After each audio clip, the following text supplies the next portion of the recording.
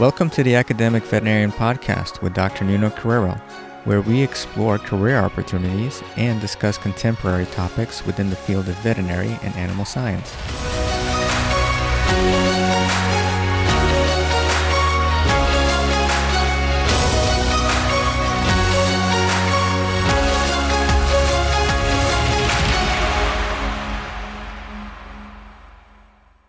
Welcome, everyone. My guest today is Ed Carlson. Ed's a certified veterinary technician and also holds a veterinary technician specialty in nutrition. He's here to talk to us about the veterinary technician profession and his current role as Director of Veterinary Nursing Education at Vet Bloom. Ed is also the current president of the Massachusetts Veterinary Technician Association. And in 2019, he was the recipient of the National Association of Veterinary Technicians in America Technician of the Year Award, an organization of which he's the current president. Ed, thanks for joining us and welcome to the show. Thanks very much for inviting me. I'm really excited to talk about my profession. Great to have you here. I think I got all, if not most of your current titles in the introduction, but I hope you're not holding out on me. No, I think you did fine. There are a few other things that I do in veterinary medicine for veterinary technicians and associations, but those are the major highlights, I would say. So. Yeah, I'm so glad to have you as a guest on today because I think you just are a great example of the veterinary technician profession and what you're capable of accomplishing in this profession. So I'm glad to have you here. I'd like to get into your background and how you got into veterinary medicine. But before we do that, I think it's important that we start off by just talking about what is a veterinary technician or veterinary nurse and kind of taking some time to describe that for maybe the people that are listening that I'm not so sure yet of what that terminology means. Sure. So yeah, thank you for all that. So I guess from my perspective, I like to start with kind of defining a veterinary assistant.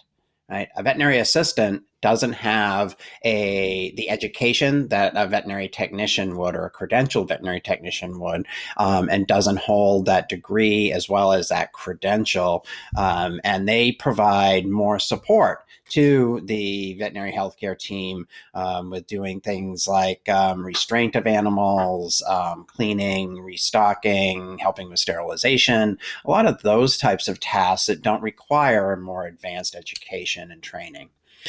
Then some of those individuals then go on to really continue their education to become a veterinary technician. So up until recently, in some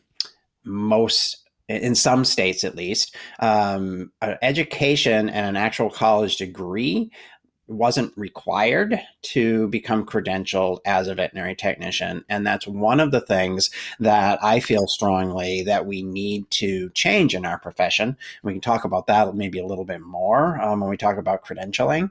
But really, in today's environment in veterinary medicine, a veterinary technician is a credentialed individual, meaning they hold a license of some sort or certification as a veterinary technician.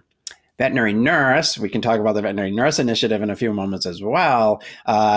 Really, at this point, no one really knows exactly how that varies from a veterinary technician, or even if it does. But really, the term started being used more so to better help describe actually what those in my profession do. We really do provide nursing care. We do a few other things as well, like taking radiographs and working in a lab setting and those types of things as well, even within the veterinary hospital, not even talking about outside careers, but really back many years ago when the term veterinary technician started to be used, we really didn't have as much technology, if you will. And so it kind of made sense, at least to some people at that point. But over the last 30 to 40 years, we've realized that much of the general public, and sometimes even within veterinary medicine itself, people don't understand what a veterinary technician does. Right. So we really are like the registered nurses of veterinary medicine. And so when you use that analogy, I think people can imagine what that role is more likely to be. Exactly. And that's why some of us in the profession feel like, moving towards a terminology change as well as an actual credential change to registered veterinary nurse would be something that would definitely help the profession. Because again, so many people feel at this point that technician refers to, someone that's working on machinery or within technology, right, for kind of the computer age and that kind of thing. And in fact, one instructor of a veterinary nursing program that I spoke with recently, that had changed their program and their degree name from veterinary technology to veterinary nursing, said that they were having less people contact them for getting information about the program, that were thinking that it really was more about like a computer-based veterinary something, right? And that maybe they were going to be doing things with telemedicine or the hospital information systems and that kind of thing as a veterinary technician, versus now knowing that it really nursing refers more to kind of that medical connotation. Right. So as we grapple with that terminology, we can come back and talk about the veterinary nursing initiative a little bit later. But is it fair to say, for the purposes of our discussion today, that we can use the term veterinary technician and nurse interchangeably? I would say we can, yes, absolutely. So long as we're talking about that individual and not about that credential, because currently there are 4 different credentials for veterinary technicians in the United States. There isn't an actual credential for a veterinary nurse in the US or Canada, but most of the rest of the world that has organized veterinary technology and veterinary nursing does use the credential as well as the terminology of veterinary nurse. That's great. And you bring up a good point, is that veterinary technician has been the traditional term used here in the United States versus much of the rest of the world, like Europe, Australia. It's veterinary nurse. So it even gets a little more complex when you start talking, across borders and across the world with colleagues. Exactly, and really just how society has changed. So originally, what we now have as veterinary technicians were actually referred to as animal health technicians, and we didn't have even the word veterinary within our title or our profession. And then, gosh, many years ago now, that was changed to veterinary technician. So time for a change. Yeah, time for a change. Well, thanks for clarifying that, and we'll talk about that some more. But as far as the actual role, you began to speak a little bit more about that. Let's think about maybe general practice, because that's where most people are gonna encounter a credentialed veterinary technician. Sometimes it's one of the first people that clients encounter Sure. when they go into an exam room and talk to a veterinary professional. It tends to be a veterinary technician. So kind of talk to us and describe that role. Like, what is the day to day for a veterinary technician in that role in private practice? Yeah, so if we're talking about general practice, more kind of as your regular doctor, so to speak, I think that varies from specialty medicine and emergency medicine to some degree, but it's all very similar, right? You touched on, greeting clients, taking a history, performing the diagnostics, educating clients, doing a lot of the different procedures, and that's again was a area where many people don't really understand that really our veterinarians are the doctors, right? And doctors of veterinary medicine. So they need to be doing the prognosing, diagnosing, prescribing, and performing surgery. If it's not one of those 4 things, a credentialed veterinary technician should be the one that is doing the other things. So working with the public in veterinary hospitals, and being in an exam room, for example, I sometimes might have the owner say, "Oh, gee, I'd really rather have the doctor draw the blood or put in the catheter or the IV catheter or whatever it may be." And oftentimes I'll be working with veterinarians. I'd be like, "No, you really don't, because he does this all the time, and I don't anymore because that's not my role, right?" And so it's helping to educate clients about really our role. I also then, working in veterinary medicine for so long, oftentimes have clients say things like, "Oh, gee, when are you going to vet school?" or whatever. It's like, no, this isn't a stepping stone for me. For some individuals, it might be, and that's fine. But for many of us, this really is our chosen career. I think you brought up some really good points that I like to touch on. In that, first is you're right. I mean, I'm a veterinarian, and I feel like I have a role, and the veterinary technician has a role. We're part of a team, right? Right. And I cannot function without a vet tech. The vet tech can't function without me. Right. And they are much better at some skills than I am, honestly. They just are. Like you said, my role is to diagnose, prognose, prescribe, but just about everything else a technician can do, and I would rather that they do it. Like Right. you said, drawing the blood, placing catheters. That catheter in like the 8 month, the 8 week old little puppy with small veins. I mean, there's just that technical skill which veterinarians may not do on a day to day, but veterinary technicians do, and they can be so great at it. I kind of pass it off to them to do that.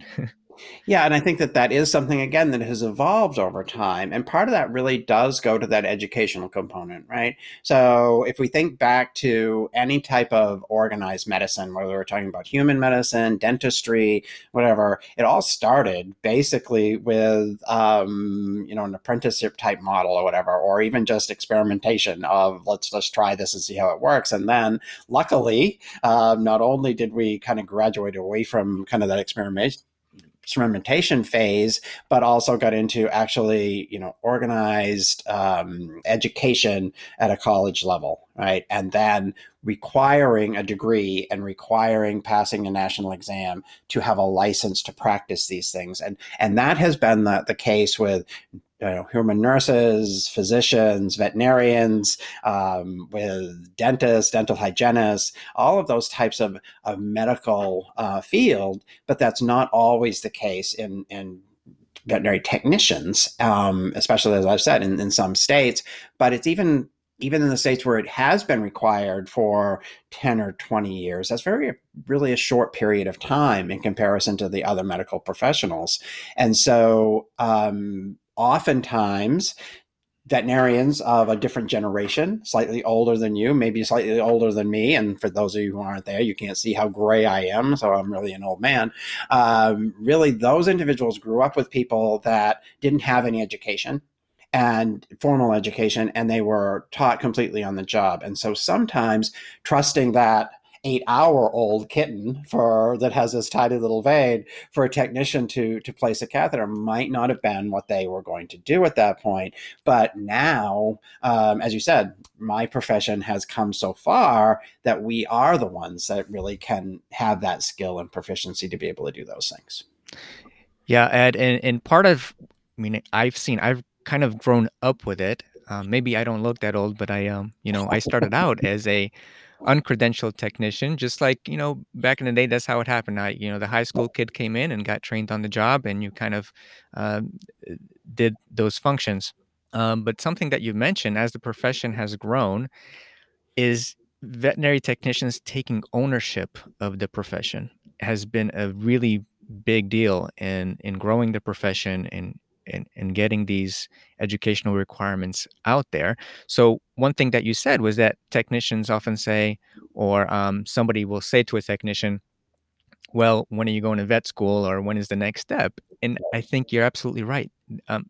For many vet techs, that is their career.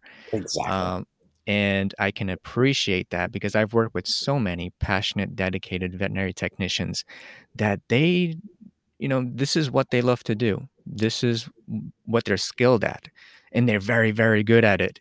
And I am so glad to have them on the team. And so I think that's been a really big change over the last, say, even 20, 25 years as the profession Definitely. has grown, if you would agree with that.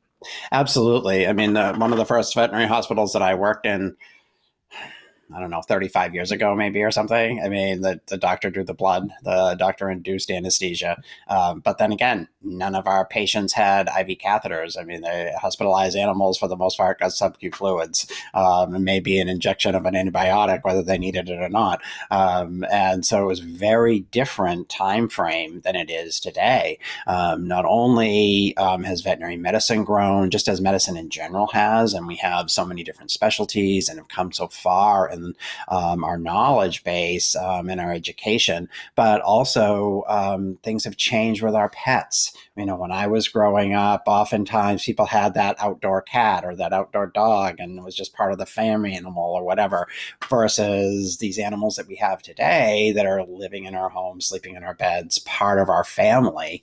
So our clients want a higher level of medicine for their four-legged family members, right? And so we need to be able to provide that for them. Exactly. And it's really the demand, right? We have demand from clients for this higher level of care. Yep. And because of that, you need, you know, more educated people in the profession. Not only Yep. veterinarians, but now, veterinary technicians and nurses that are credentialed and have the education to back it up. So, how did you first become interested in veterinary medicine? How did you get into the field? It's one of those things. I think that we all come into this with some type of a love of animals, right? And then I think that oftentimes people in veterinary medicine, in particular veterinary technicians, can tend to be more introverted.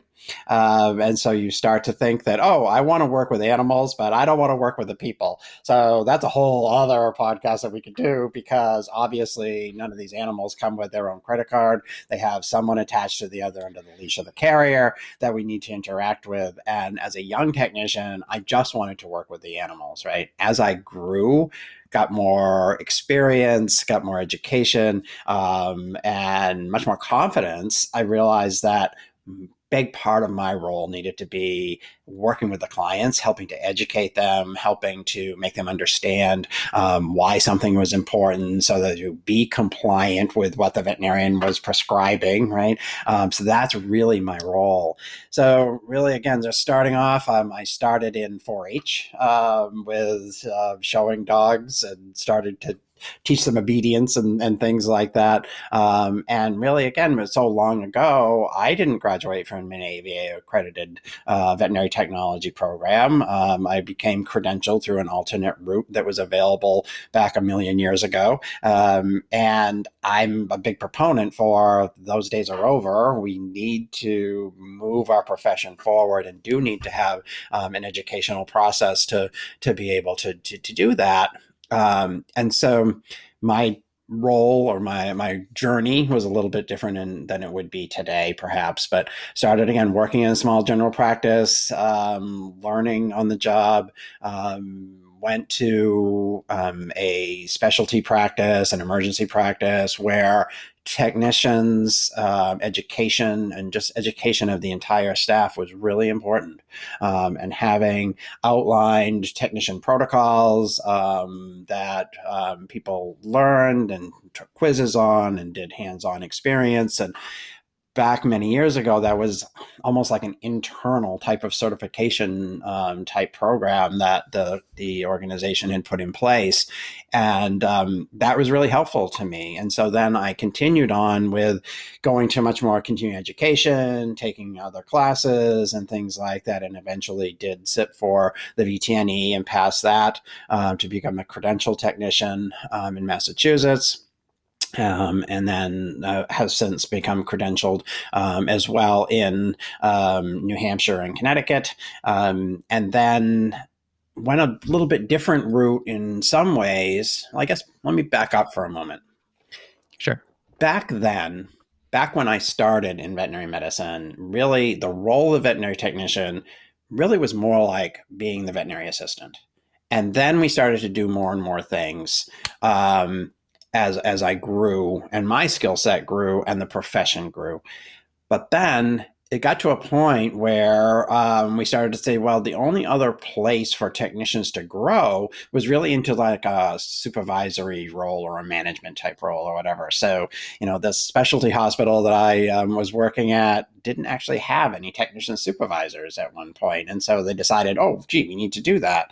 And oftentimes it was the people that had more advanced skills or were considered the higher level technicians, so to speak, that would be encouraged to go down that management route, which I did, and I managed a hospital. I managed a couple of hospitals as a technician lead or the head technician and those kinds of things. And in fact, managed a hospital as a hospital manager and overseeing the veterinarians as well as the support staff.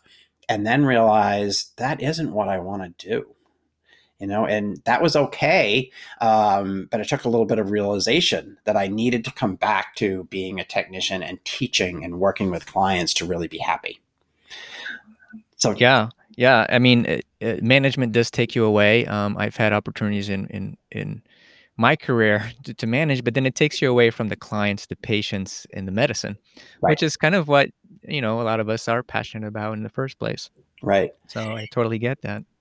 So I'm really excited that now there's so many other opportunities for veterinary technicians. So as I said, I managed a large hospital for a few years, and I felt like, you know what, I'm not happy doing this. I don't feel like I'm good at it. And I think that kind of all goes together when you're really happy with something that you're doing, enjoy what you're doing, passionate about what you're doing, you do a better job at it and you're more fulfilled.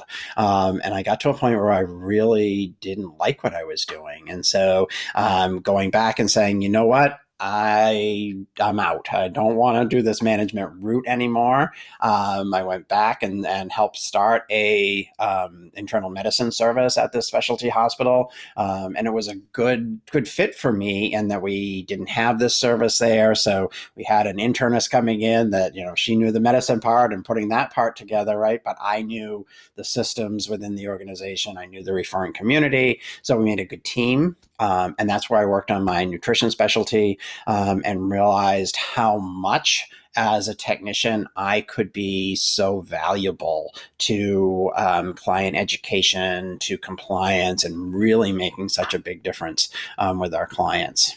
Um, Yeah. So at this point, like you said, you took a path to becoming a credentialed veterinary technician that nowadays is really not as common, right? It was you kind of got grandfathered in, so to speak. I don't know if that's the correct term, but let's dissect a little bit of the educational requirements again. sure. Nowadays, education-wise, most prospective students or wanting to become a credentialed veterinary technician would start off by maybe going to school. Is that right? That's correct. Yes. So most states require graduation from an AVMA accredited program, the American Association. No, how does that work out? American Veterinary Medical Association. Yep. uh, American Veterinary Medical Association approved program, either a 2-year or 4-year veterinary technology or veterinary nursing degree. Upon passing or graduating rather, then being eligible to sit for the veterinary technician national exam or the VTNE. And then passing of that, then you're eligible to submit for your either license or certification, registration, whatever it's called in your particular state to become a credentialed technician. Yeah, so the AVMA kind of oversees these the accreditation of these educational programs, which are all over the United States. Many are at community colleges, some are at universities, 2-year or 4-year programs. And once you graduate, then you can sit for that VTNE, which is the Veterinary Technician National Exam, which is run by the American Association of Veterinary State Boards. And for people that are listening and want more information, you can visit aavsb.org, aavsb.org for more information on that exam. Um, and then you also mentioned that the credentialing in every state is a little bit different, and the actual title might be a little bit different. So here in Massachusetts, where we are, I introduced you as a certified veterinary technician, so that's a CVT. That's correct. And so in Massachusetts, though, currently there's no requirement to have a credential to work as a veterinary technician or to be called a veterinary technician. And so the credentialing, again, is voluntary and it's done through the Technician Association. So the Massachusetts Veterinary Technician Association in our state. There are some other states where there is a legal requirement to have a credential. And some of those can still be called certified veterinary technicians, but instead of the state association being the one that issues that credential, it's the state. And then yet in other states, it's registered veterinary technician, again by the state. In other states, it is licensed veterinary technician, or LVT. And in one state, Tennessee, it is actually licensed veterinary medical technician. Oh wow, I didn't know about the Tennessee one, but I was definitely familiar with LVT in front of the name, RVT in front of the name, and CVT. So for our listeners, if a credentialed veterinary technician introduces themselves and you see the name tag and you see LVT, RVT, CVT, that means they've gone through that process, the Correct. educational background, the passing of the national board exam, and then the credentialing within that state. Exactly. Yeah, which, we should take this opportunity just to say that it's really important to highlight how well educated our credential technicians are, the time commitment that they've taken to be educated and to really gain the skills necessary to take care of that cat, dog, or whatever else, a whole slew of different species. So, like I said, as a veterinarian, I consider the veterinary technician or nurse a critical part of the team. I've been a veterinary technician educator, and as I tell my students, I'm only the best veterinarian when I have a great technician next to me. Like seriously, I feel alone when I don't have that technical help, that support, not only from a technician but even front office staff. When we all together are working as a team, then we can all be at our best and serve our clients the best and serve our patients the best. Absolutely. And it really is a whole veterinary healthcare team. I look at it. There's the front desk staff. I feel strongly that in addition to the front desk staff, there really should be veterinary assistants at all hospitals that are helping to support the veterinary technicians. And the veterinary technicians then are also then helping to support the veterinarians. And we're all working at the top of our education and credential, so that, again, we can have veterinarians performing the skills and using their knowledge for the things that they need to do. If I have a veterinary assistant that's able to support me, then I can work at the top of my game without having to worry about, am I going to then go hold another animal for someone else as a veterinary credential veterinary technician to place that catheter or whatever. It shouldn't take two of us working on a stable patient with that type of credentialing. Or do I have to worry about this patient that I'm taking care of? And oh, by the way, we don't have any more towels, so I need to run out and do the laundry and those kinds of things. Not that I can't do those things or I'm beyond doing those things or whatever you want to call it, but it's just that shouldn't be my role. I should be working at the top of my game as much as I should be, just as our veterinarians should be. Yeah, right. And all of this that we're describing just provides more efficiency for the practice. An Exactly. efficient practice is good for a business. The better run business, I think everyone will benefit. Not only the employees, but also our clients, our customers. So Absolutely. And starting as a veterinary assistant is a great starting point.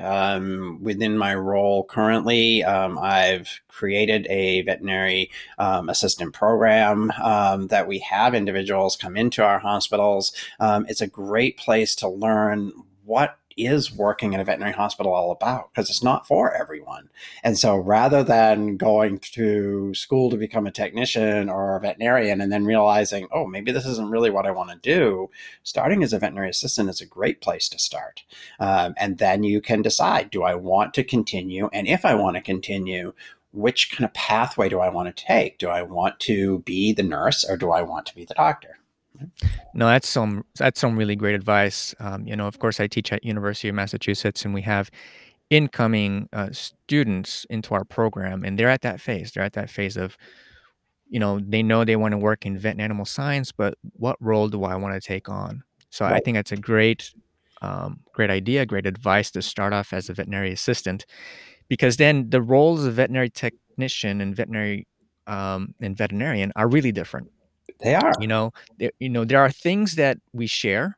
There are things, we're part of the same thing, team. We share a lot of the same skills, but the roles are very different. So you need a different educational path. Exactly. And so here's an opportunity to go from, say, veterinary assistant. So you decide to then to pursue veterinary technology. You go ahead and do that. But even within veterinary technology, there are many more opportunities for growth. And you mentioned that you decided to pursue a veterinary technician specialty. Can you just talk a little bit about, give us an overview of what is a veterinary technician specialty?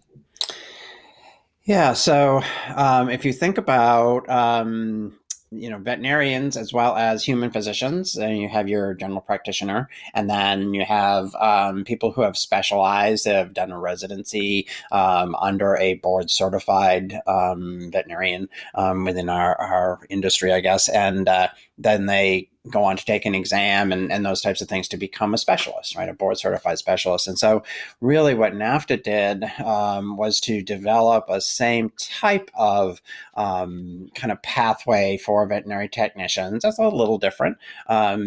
Than our veterinary counterparts, but basically having a role for technicians who want to, as myself, want to work with nutrition, or maybe it's you want to work with emergency critical care and specialize there. And so for a technician, there's 16 different specialties that are recognized currently by NAFTA, and what it boils down to basically, because they're all a little bit different. Each of them is sets up their own specific criteria, so long as it meets within the guidelines that NAFTA has put up together. And so for a technician, it's either graduating from an AVMA accredited program and becoming credentialed, and having been credentialed for at least 3 years before you can even start to work on your specialty. And then from there, it's a year-long process to put together your application.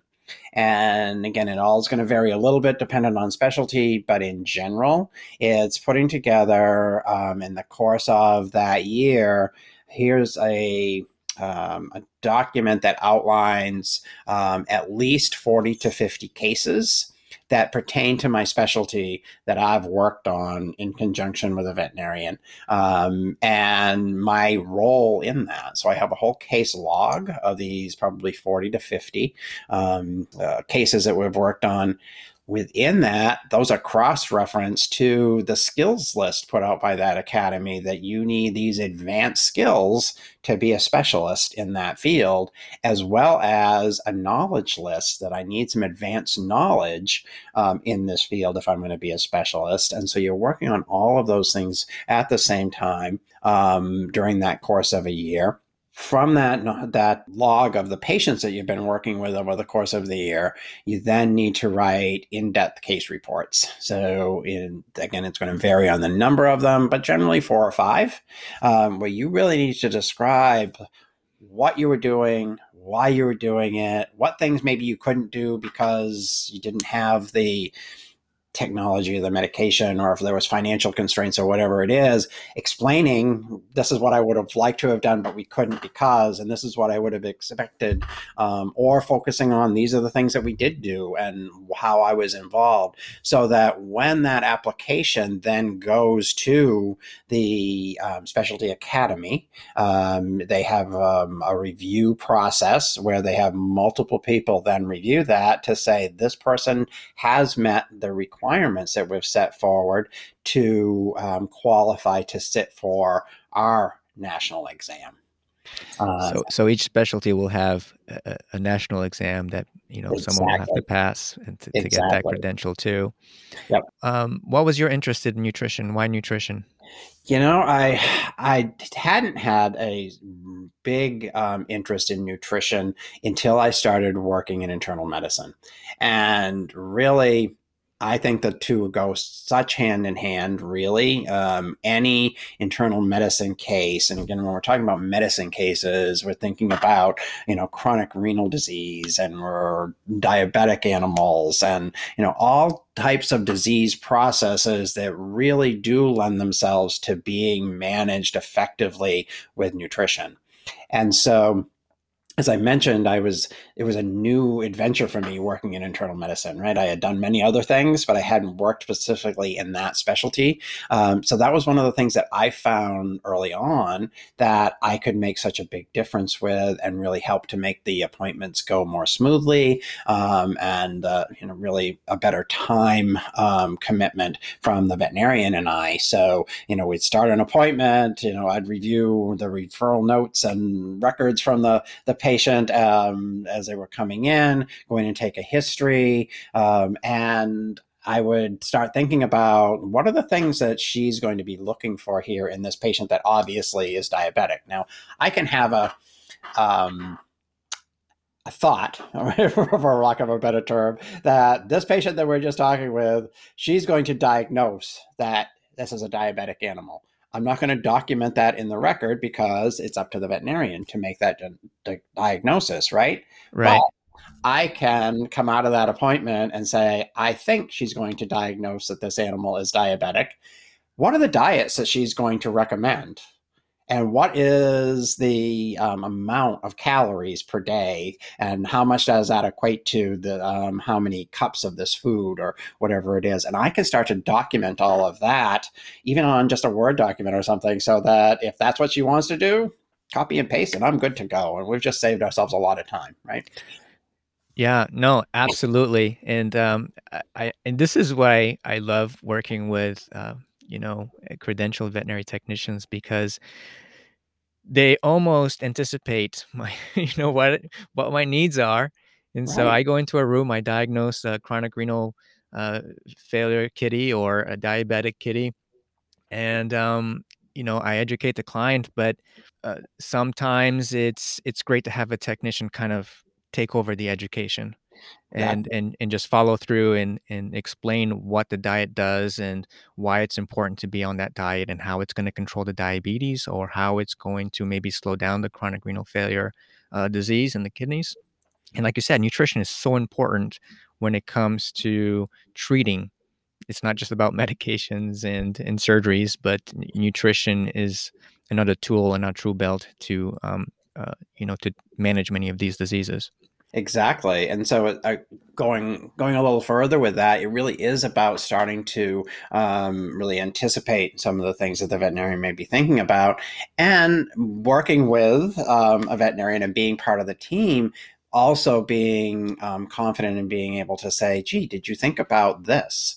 Or maybe would you want to try prescribing that or something? That's also the role of the technician, right? Because we're helping one another, and really being that patient advocate, which is so important. And then the follow up care, which is one of the things that I feel like we don't always do quite as well as we maybe could have in veterinary medicine, with really following up on a fairly routine basis. And we're all super busy, I know, but really some of these patients that is going to be long-term care with these really chronic diseases, having a credentialed technician that's really knowledgeable, that's able to check in with clients and answer their questions, and ask them the correct questions for that disease process so that you're getting the right information, can really make all the difference in compliance with the clients and how well that animal does, because the client is compliant with what we're asking them to do. Man, that is just so important, that follow-up. Clients so much appreciate a phone call just to see how the patient's doing. And if the whole team is on board, it's not just the veterinarians calling, but the credentialed veterinary technicians calling, we can cover more ground, we can get more information and provide better care. So I really appreciate that. If our listeners want more information about veterinary technician specialties, they can go to the NAFTA website, I believe. Is that correct, Ed? Yeah, absolutely. There's a tab for specialties on the NAFTA website. Yeah, that's NAVTA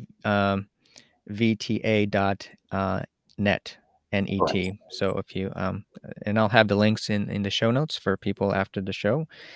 So talking about this education, so you pursued nutrition, but it's not just getting credentialed, maybe getting a veterinary technician specialty. Veterinary technicians also need to keep up with their continuing education, right? And in many states, I mean, that's a requirement Right. to have a certain amount of continuing education hours. Can you speak a little bit more about that and how to keep your credentialing?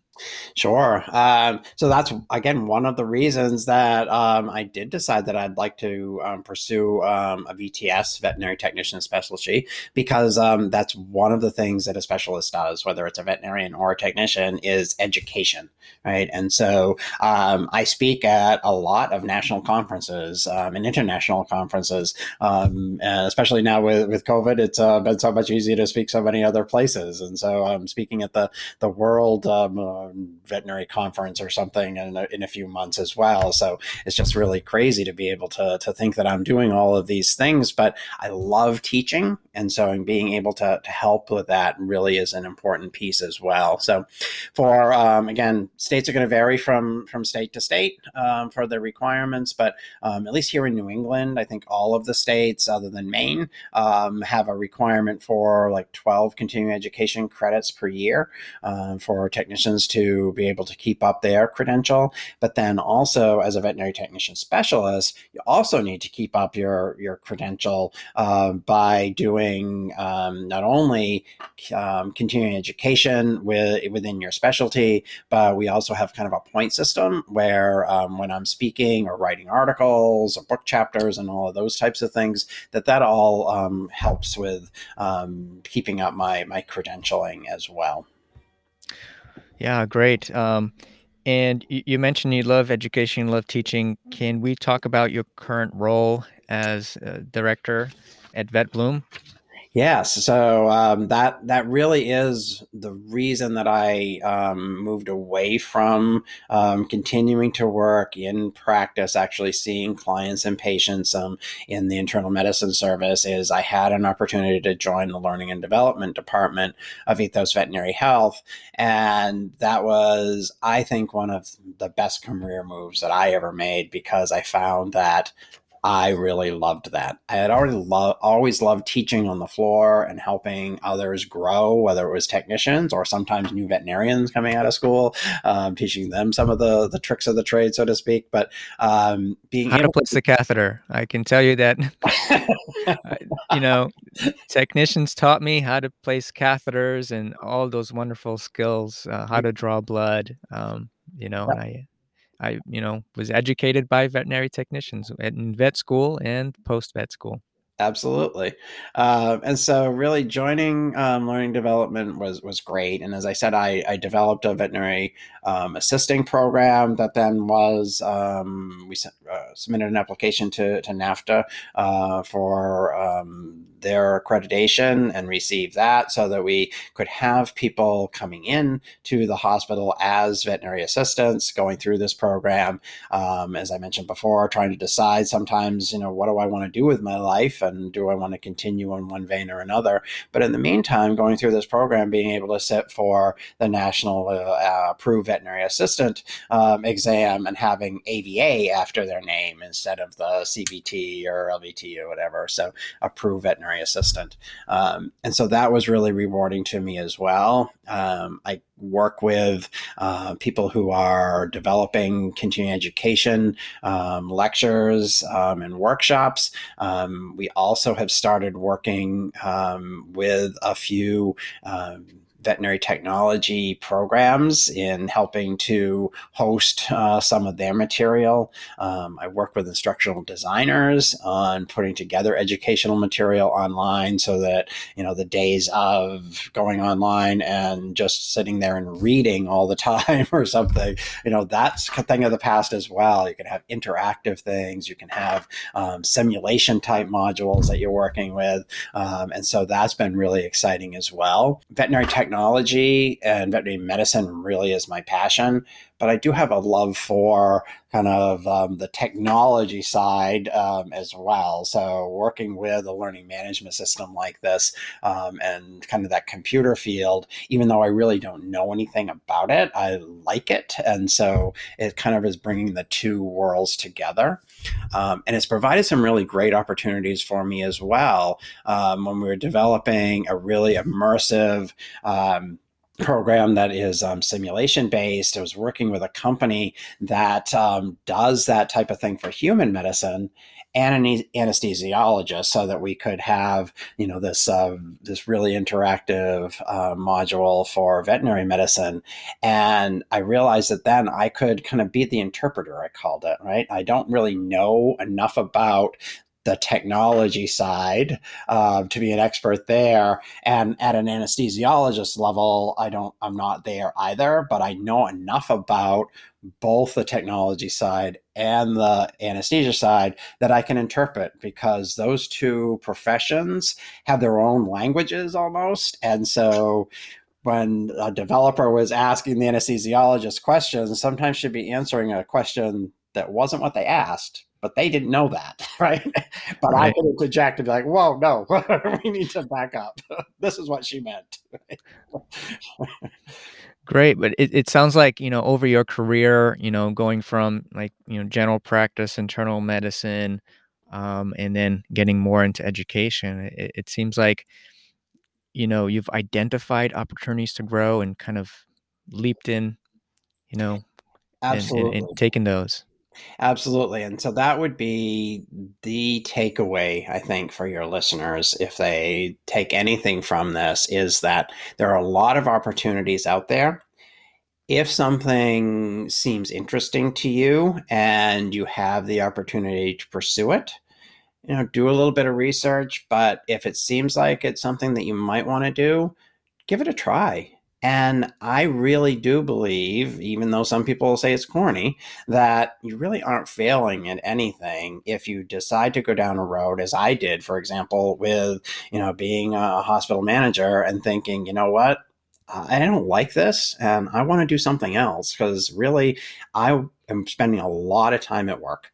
And so I want to be happy with what I'm doing and feel fulfilled and passionate about what I'm doing. So let's look for something else. And for me, finding my way, so to speak, and trying different things, I don't regret any of it, because I learned so much along the way.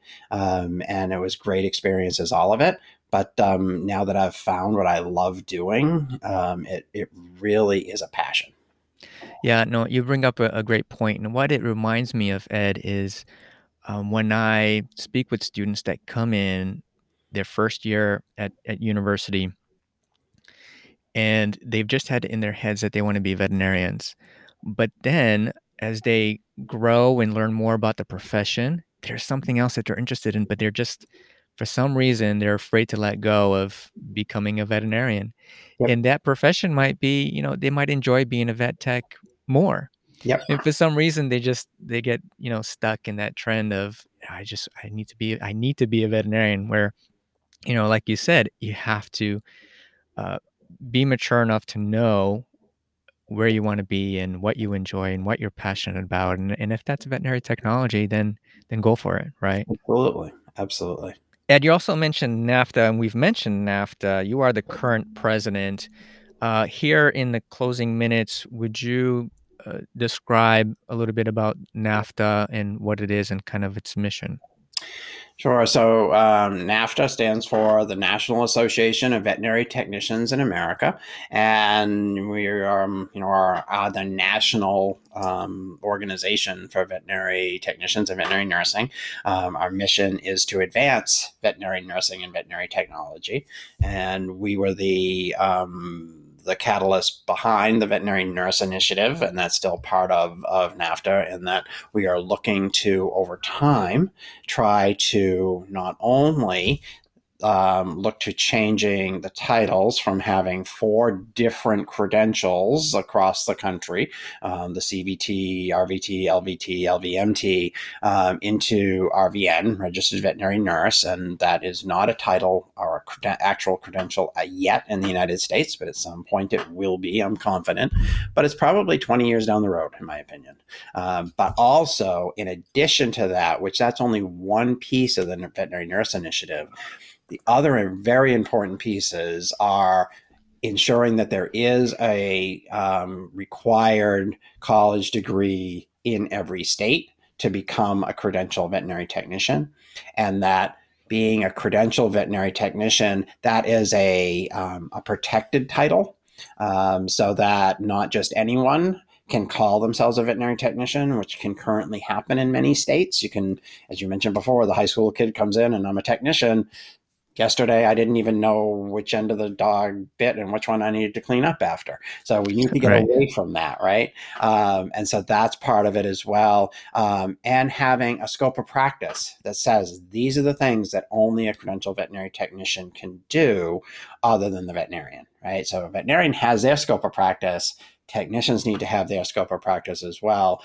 The AAVSB that you mentioned before has a model practice act that NAFTA has endorsed. And so we want to see moving towards that as well for all states. And then continuing education, as we mentioned before, because that's not required in all states now for veterinary technicians and should be. Great. Thank you for that. Very important, as a professional to be involved in the organization that represents you, Exactly. wouldn't you say?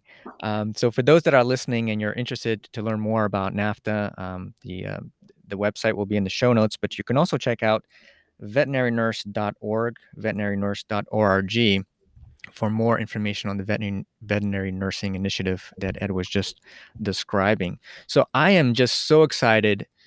Like I said, I've been in the profession, geez, 20 years, whatever.